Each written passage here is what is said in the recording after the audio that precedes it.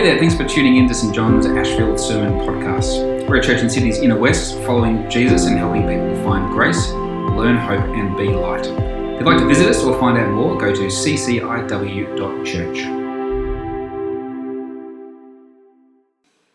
I'll be reading Daniel chapter 10 and a few verses from chapter 11. In the 3rd year of King Cyrus of Persia, a word was revealed to Daniel, who was named Belteshazzar. The word was true, and it concerned a great conflict. He understood the word, having received understanding in the vision. At that time, I, Daniel, had been mourning for 3 weeks. I had eaten no rich food, no meat or wine. No meat or wine had entered my mouth, and I had not anointed myself at all for the full 3 weeks. On the 24th day of the first month, as I was standing on the bank of the great river, that is, the Tigris, I looked up and saw a man clothed in linen with a belt of gold from Uphaz around his waist. His body was like beryl, his face like lightning, his eyes like flaming torches, his arms and legs like the gleam of burnished bronze, and the sound of his words like the roar of a multitude. I, Daniel, alone saw the vision. The people who were with me did not see the vision, though a great trembling fell upon them, and they fled and hid themselves. So I was left alone to see this great vision. My strength left me, and my complexion grew deathly pale, and I retained no strength. Then I heard the sound of his words, and when I heard the sound of his words, I fell into a trance, face to the ground. But then a hand touched me, and I roused me to my hands and knees. He said to me, "Daniel, greatly beloved, pay attention to the words that I am going to speak to you. Stand on your feet, for I have now been sent to you." So while he was speaking this word to me, I stood up trembling. He said to me, "Do not fear, Daniel, for from the first day that you set your mind to gain understanding and to humble yourself before your God, your words have been heard, and I have come because of your words." But the prince of the kingdom of Persia opposed me 21 days. So Michael, one of the chief princes, came to help me, and I left him there with the prince of the kingdom of Persia. And I have come to help you understand what is to happen to your people at the end of days. For there is further vision for those days. While he was speaking these words to me, I turned my face toward the ground and was speechless. Then one in human form touched my lips, and I opened my mouth to speak and said to the one before me, "My Lord, because of the vision, such pains have come upon me that I retain no strength. How can my Lord's servant talk with my Lord? For I am shaking, no strength remains in me, and no breath is left in me." Again, one in human form touched me and strengthened me. He said, "Do not fear, greatly beloved, you are safe. Be strong and courageous." When he spoke to me, I was strengthened, and he said, "Let my Lord speak, for you have strengthened me." Then he said, "Do you know why I have come to you?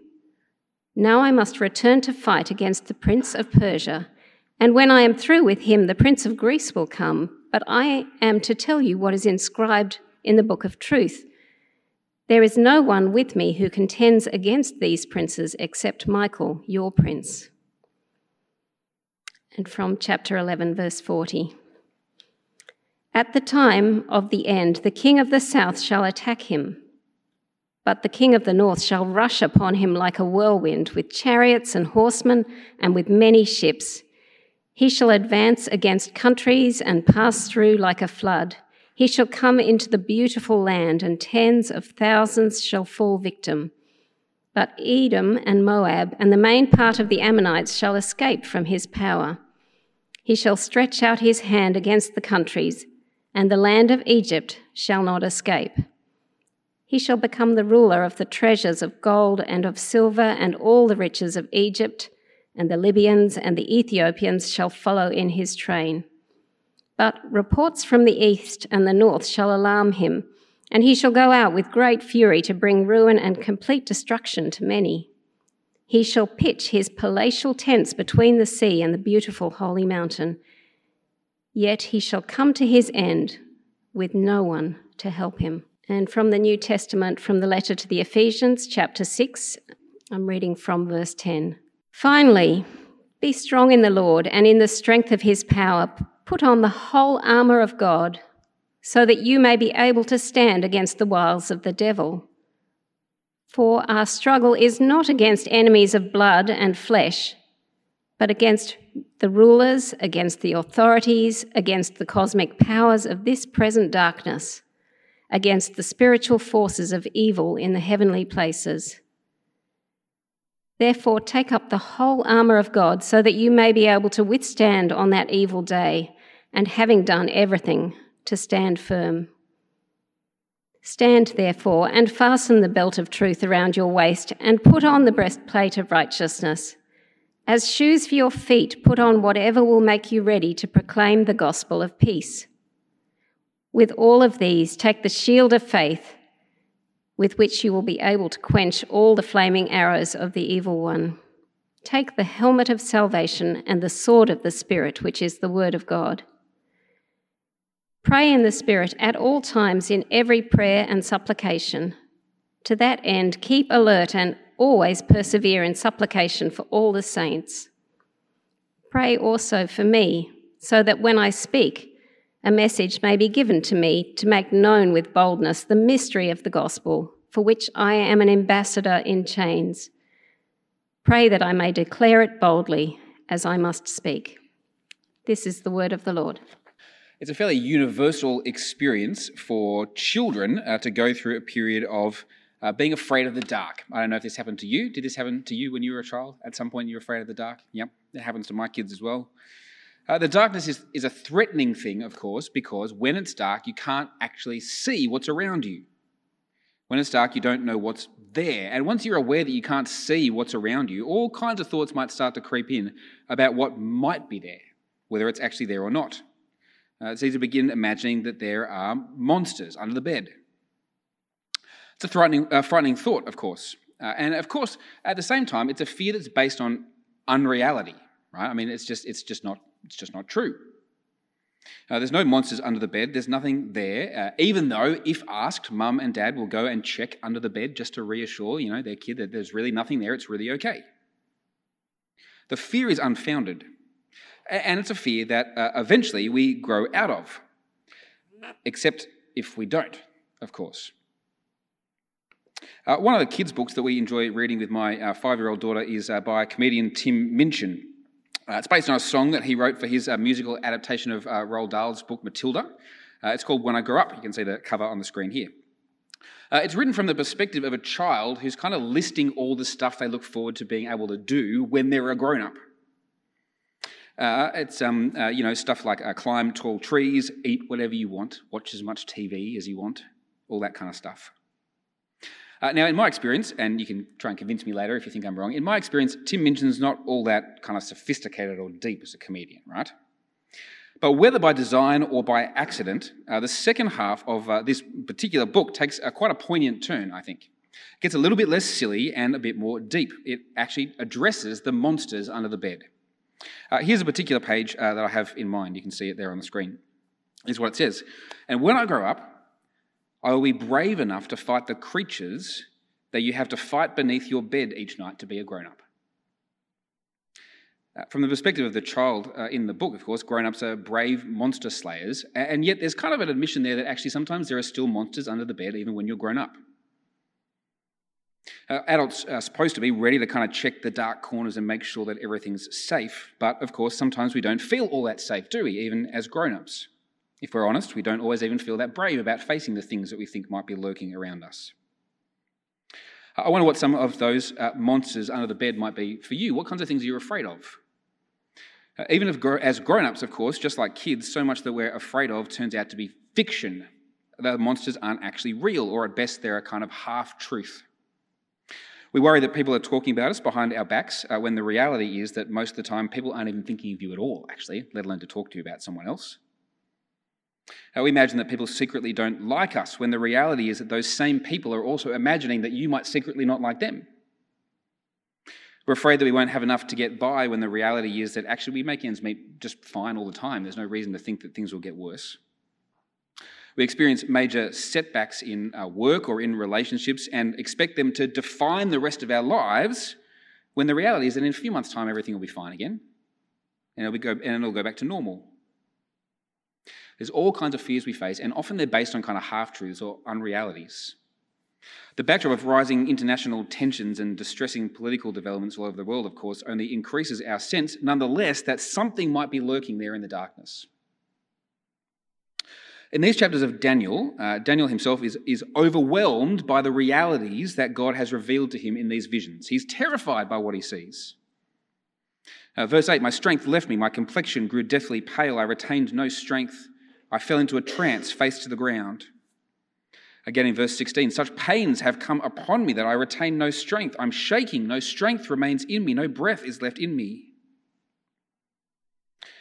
But it turns out as the chapter goes on that Daniel's fear is the result of only understanding half of what's really going on. He only has half the picture of what's actually going on in reality. And so what we see in this chapter, particularly in chapter 10, we will focus our attention tonight, is God's messenger, the angel Gabriel, peeling back the surface layer of reality to show Daniel what's really going on underneath. He kind of pulls back the covers, if you like, opens the cupboard door to see whether or not there's any monsters in there.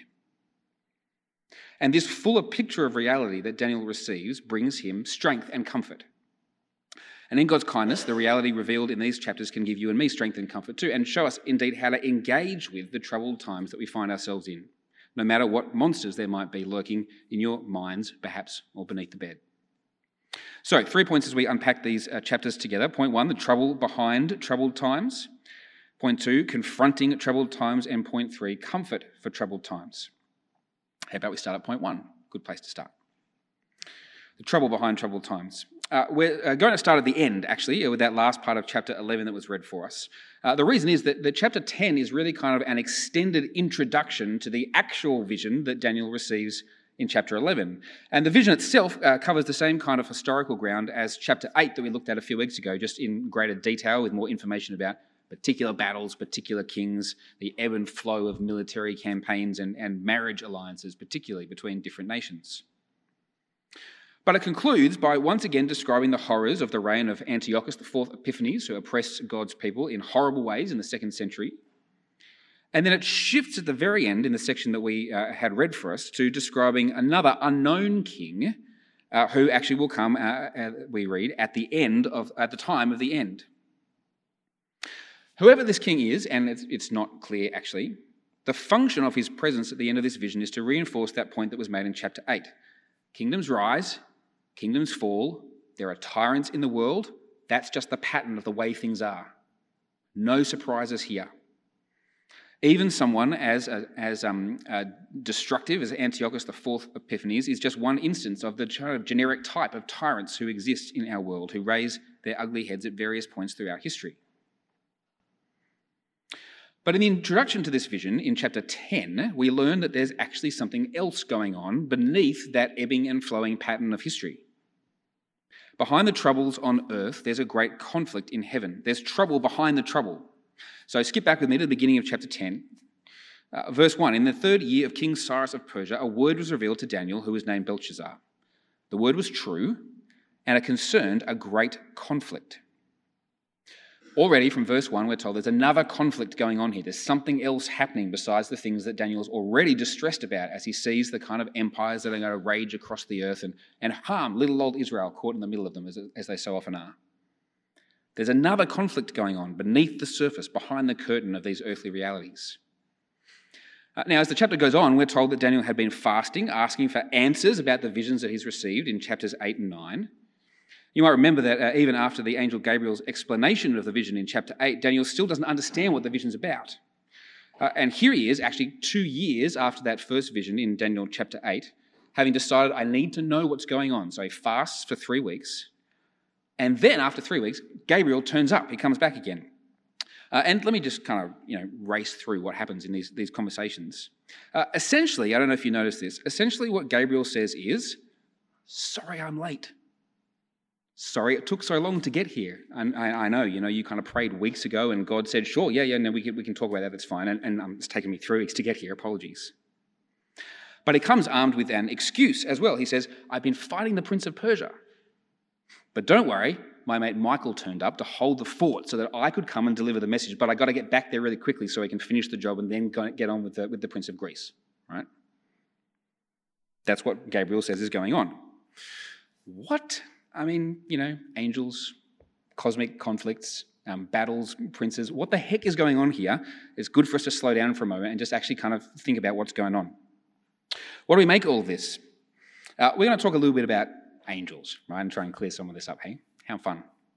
You probably have some kind of mental image of angels when you think of angels, probably drawn from popular culture, maybe something a little bit like this. Cute little cherubs. This is from a painting by the master Raphael. This is not what angels are like in the Bible, just to put that right out there from the beginning. Here are some more biblically accurate visualizations of angels. You can Google this. It's really fun, biblically accurate angels. Go and look at it on Google Images. You'll find some great stuff. This is, these are called cherubs. We call these cherubs in our kind of art history. But here's what the actual cherubim described in Ezekiel look like, according to Ezekiel. A little less cute. Here is the seraphim who are described in Isaiah with their 6 wings covering all kinds of different parts of their body. In the book of Revelation, at the end of the scriptures, there's kind of something called a living creature. It's like a seraphim, but kind of on steroids with eyes all over it everywhere. Ugh. No wonder when angels turn up, the first thing they almost always say is, don't be afraid. And everyone goes, are you kidding? Of course I'm going to be afraid. Here's another type of biblical angel, the weirdest of all, I think, again from the prophet Ezekiel. What? Rings and spirits living inside them and eyes all around the outside. Bizarre. Angels. Weird. Not what we often expect when we think about kind of angels in popular culture. Now, the prince who appears to Daniel here, who's not named in chapter 10, but it seems quite likely, almost certain that it's the same angel Gabriel who turned up in previous chapters. He's described in a way that's not quite so weird as some of those pictures. He's described as a man, as someone who's in human form, and yet he's no normal man at all. Verse 5, I looked up and saw a man clothed in linen, with a belt of gold from Uphaz around his waist. His body was like beryl, his face like lightning, his eyes like flaming torches, his arms and legs like the gleam of burnished bronze, and the sound of his words like the roar of a multitude. When this man, such as he is, opens his mouth, it's like listening to a stadium at a sporting match kind of just erupt. He's one scary dude. And Daniel is unsurprisingly terrified. All these different types of angels look quite different, but actually there's lots of angels in the Bible also that appear pretty much indistinguishable from humans, like the angels at the empty tomb who tell the women and the disciples that Jesus has been raised. They're wearing like really, really bright, shiny clothes, but other than that, they just kind of look like you and me. The thing, of course, you've got to know about angels is that they don't actually have bodies at all. They're creatures just like you and me. They're not divine. They're made by God. They're creatures.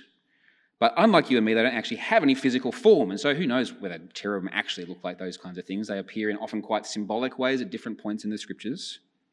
They have actually no body, no physical form. They're spiritual beings. What do they do? Well, basically the scriptures tell us that angels are kind of like prime ministerial aides to God. They're kind of like his senior staff, if you like. They do his bidding. They deliver and interpret messages to his people. They guard the things that are sacred, like the angels with flaming swords outside Eden when Adam and Eve get kicked out. They worship God like the living creatures who surround the throne of God in Ezekiel and Revelation. They enact God's judgment like the angels who bring the plagues to Egypt during the Exodus. But they also actually look after God's people, often in quite direct ways. Now, we see that here in Daniel. In verse 21, Michael is referred to as your prince. And it seems as though there are angels who God gives charge over particular nations. Michael's job is to defend Israel against the cosmic forces that are arrayed against them. In Revelation chapter 12, that same angel, Michael, is described as an archangel, and he leads God's armies in battle against the powers of darkness, and he's the one who in the end defeats Satan.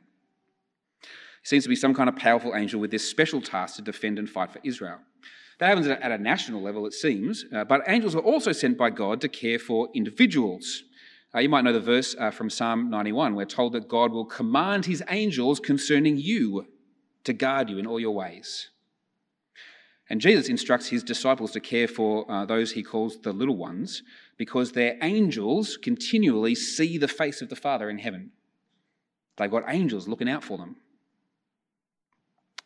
What's the point of all this? It's fun, right? Kind of talk about angels a little bit, but what's the actual point? What do the scriptures tell us anything about angels like this?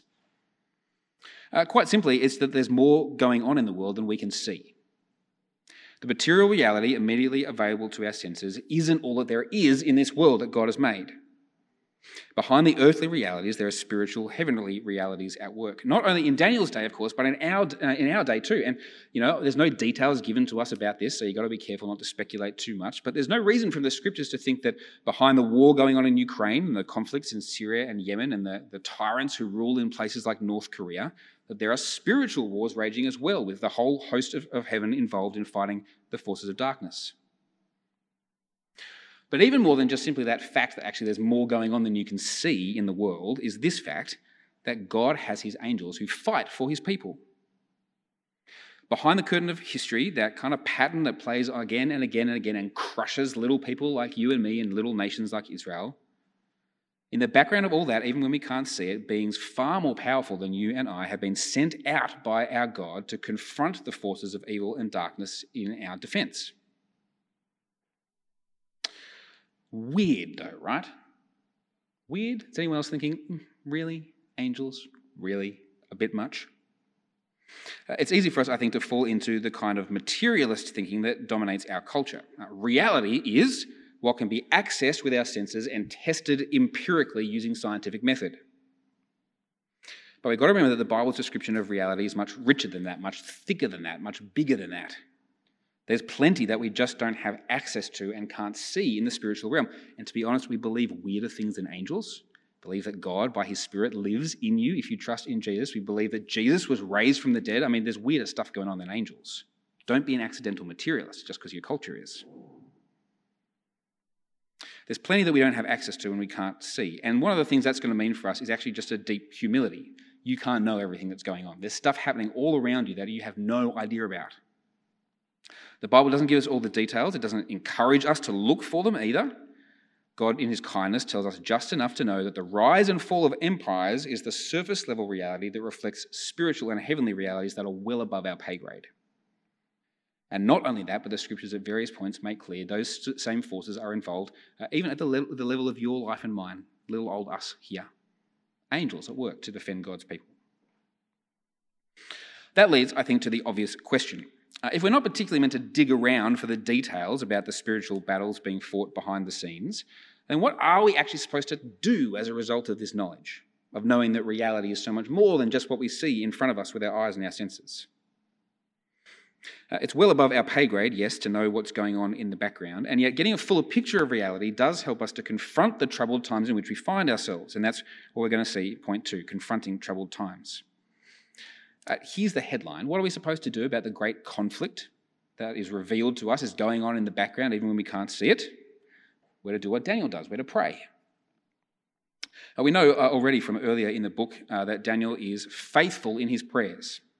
3 times a day he makes time for prayer, even in the period where it was made illegal to pray to anyone except the king. David goes into his room 3 times a day and prays to the true and living God.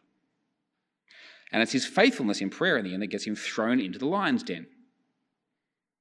Given his faithfulness in prayer, it's no surprise to find him at prayer in response to the visions that he receives in these last chapters of Daniel.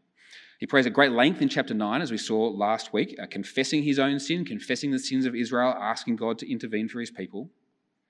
And here in chapter 10, he's been fasting, asking God for clarity about the visions that he's received. Here's the thing to notice. His prayer is actually effective. Look at what Gabriel says to Daniel, verse 12. He said to me, "Don't fear, Daniel, for from the first day that you set your mind to gain understanding and to humble yourself before your God, your words have been heard. And I have come because of your words." Don't miss how startling that is. At least I find it pretty startling. Here's this terrifyingly loud and shiny warrior angel who's terrifying to Daniel. And he says, Daniel, I've come because of your prayer.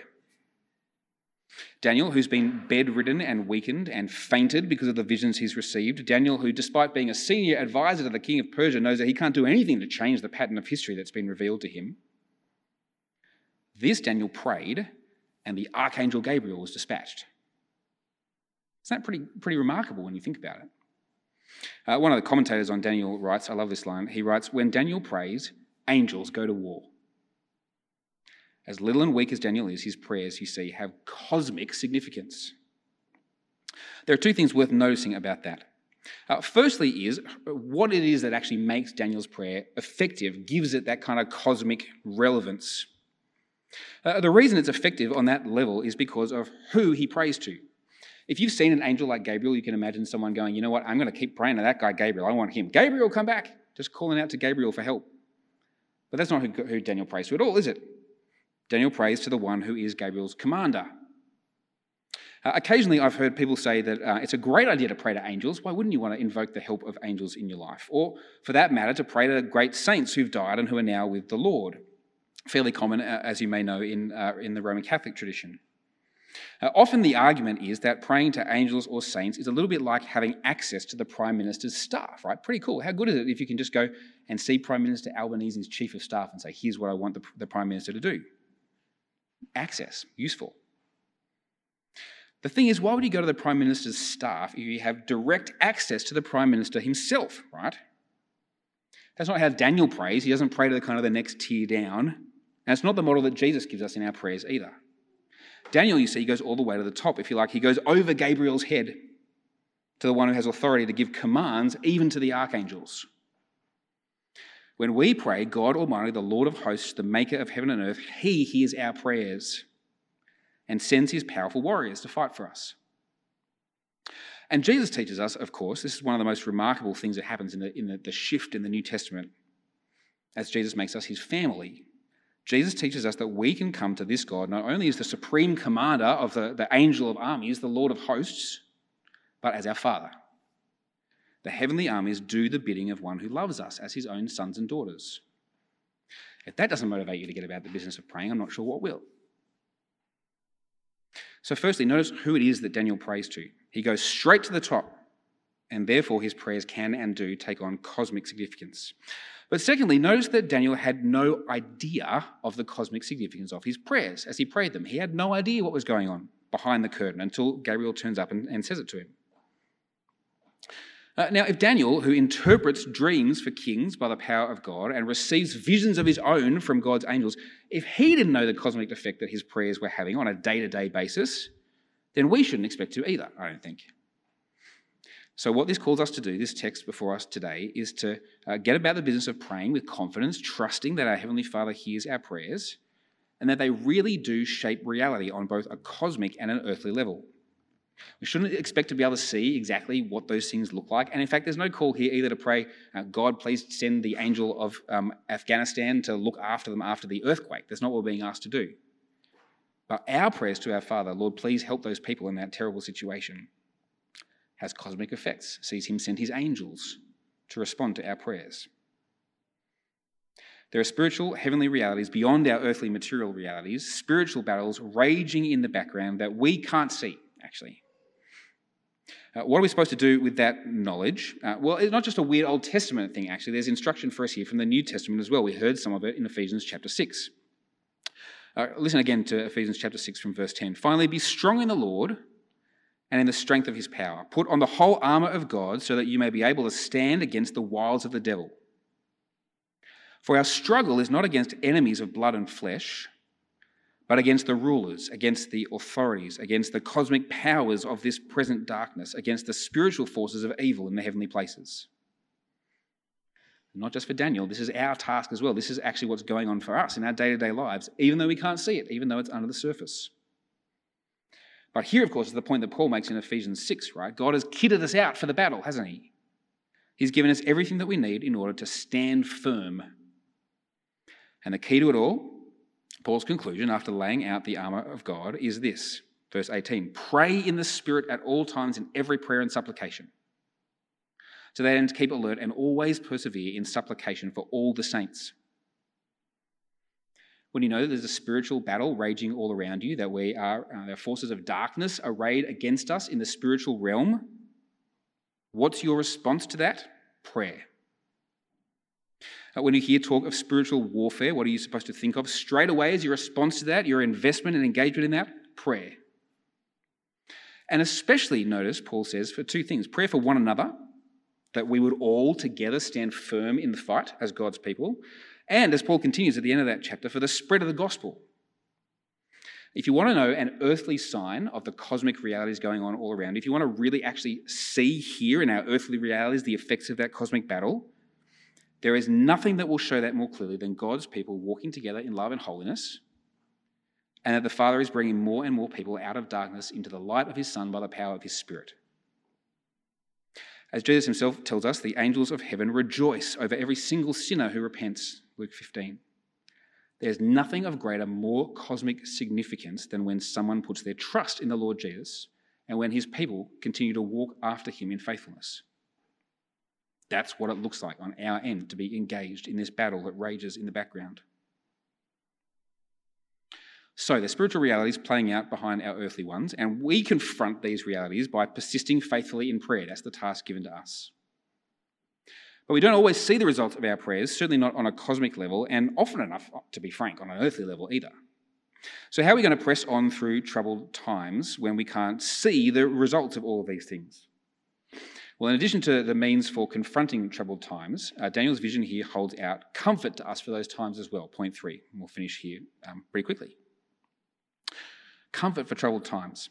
I kind of alluded to it before, but I don't know if you noticed as Katrina was reading for us, what I think is the most troubling aspect of this whole passage, the one thing that goes, ooh, that doesn't feel great, that's a bit worrying. Gabriel's visit to Daniel is delayed by opposing angelic forces, right? Sorry I'm late, he says, busy fighting the Prince of Persia. Read with me from verse 12. Gabriel says to Daniel, "Don't fear, Daniel, for from the first day that you set your mind to gain understanding and to humble yourself before your God, your words have been heard, and I have come because of your words. But the prince of the kingdom of Persia opposed me 21 days." God heard Daniel's prayer on day 1 and dispatched Gabriel to answer him, this mighty archangel warrior. But even this angel was held up in battle, actually couldn't just get on with the job and turn up at Daniel's doorstep straight away. Side note, how's that for an answer to that question of why sometimes it takes so long to get an answer to your prayers? Maybe it's because the angel who's bringing you an answer got held up in battle somewhere. Maybe, I don't know. But notice what it is that Gabriel actually does for Daniel when he does arrive on the scene. When he comes to Daniel, he comes to a man who is completely strung out by everything that God has shown him, overwhelmed by this reality of the march of history and how it's going to do great damage to God's people, even though there is an end, God says, in sight. He's completely strung out by these visions. He's overwhelmed. But God's angel comforts him. Every single time that Daniel falls, God's angel lifts him up again. Verse 9, Daniel says, "When I heard the sound of his words, I fell into a trance, face to the ground. But then a hand touched me and raised me to my hands and knees." And then later, Daniel's unable to speak. Verse 16, "And one in human form touched my lips, and I opened my mouth to speak." And then again, Daniel is overcome by pain and shaking and breathlessness. Verse 18, "And again, one in human form touched me and strengthened me." And that third time, the angel speaks these beautiful words of comfort to Daniel. Verse 19, he said, "Do not fear, greatly beloved. You are safe. Be strong and courageous." Now, the fact that Gabriel is delayed 21 days in battle with the Prince of Persia, that makes you ask the question, I think, can Gabriel really guarantee Daniel's safety? This one who was delayed in combat? The truth, of course, is that no, Gabriel couldn't guarantee Daniel's safety, but God can. And not only that, but God not only can guarantee Daniel's safety and yours and mine, but he has guaranteed it for us in the Lord Jesus, who has overthrown every power and authority in the spiritual realm as well as here in the material realities that we see. Jesus has done it. You might remember that in the garden on the night before Jesus died, one of his disciples, Peter, tried to defend him from the mob who'd come to arrest him by pulling out this tiny little sword, chopped a guy's ear off. It's kind of a little bit pathetic, really, when you read it. But I don't know if you remember what Jesus actually says in response. Jesus says, "Put your sword in its place. Do you not think that I cannot call on my Father, and he will at once send me more than 12 legions of angels?" But how then would the scriptures be fulfilled, which say that it must happen in this way? You see, there is one who has all the Father's armies of angels at his disposal, but instead of calling on them, he walked into the arms of the cosmic powers of darkness and let them do their worst to him. He went to the cross where all the fears, all the monsters under the bed that terrorize us were poured out on him. And bearing it all in himself, he disarmed every ruler and every authority and every power, exhausting them so they no longer have any power over him at all. He won the victory in his death and resurrection over sin, the world, and the devil. And because he's won the victory, then no cosmic power, no evil, no darkness, no sin, not one of those monsters lurking under our beds has any power over those who belong to him. The one true and living Lord who sits at the Father's right hand in glory deploys now his legions of angels at his command to protect the people whom he loves. Not shielding us from every suffering, but making us stand firm until he comes again to judge the living and the dead. And while we wait, we hear the words that were spoken to Daniel by an angel in human form, now spoken over us by the one who is not only in human form, but fully human and fully God as well, our Saviour Jesus Christ, who says to you and me and to each one of us, "Do not be afraid, greatly beloved. You are safe. Be strong and courageous." Let's pray that we would be those things as we trust in this mighty God. Our Father, you are far beyond our understanding in so many ways. You've made this incredible world that we don't understand all of, this world where we only see, even in part. We know, Father, there's much more going on than we can see. That could be cause, Father, for us to be fearful, for us to be worried about the cosmic realities going on in the background that we have no direct influence or control over. And yet we know that your angels attend to the Lord Jesus, and because he has died and been raised again, he now sends them out to attend to us. We have nothing to fear, Father, because our Lord Jesus has exhausted every power and authority that stood against him and now sits at your right hand in glory.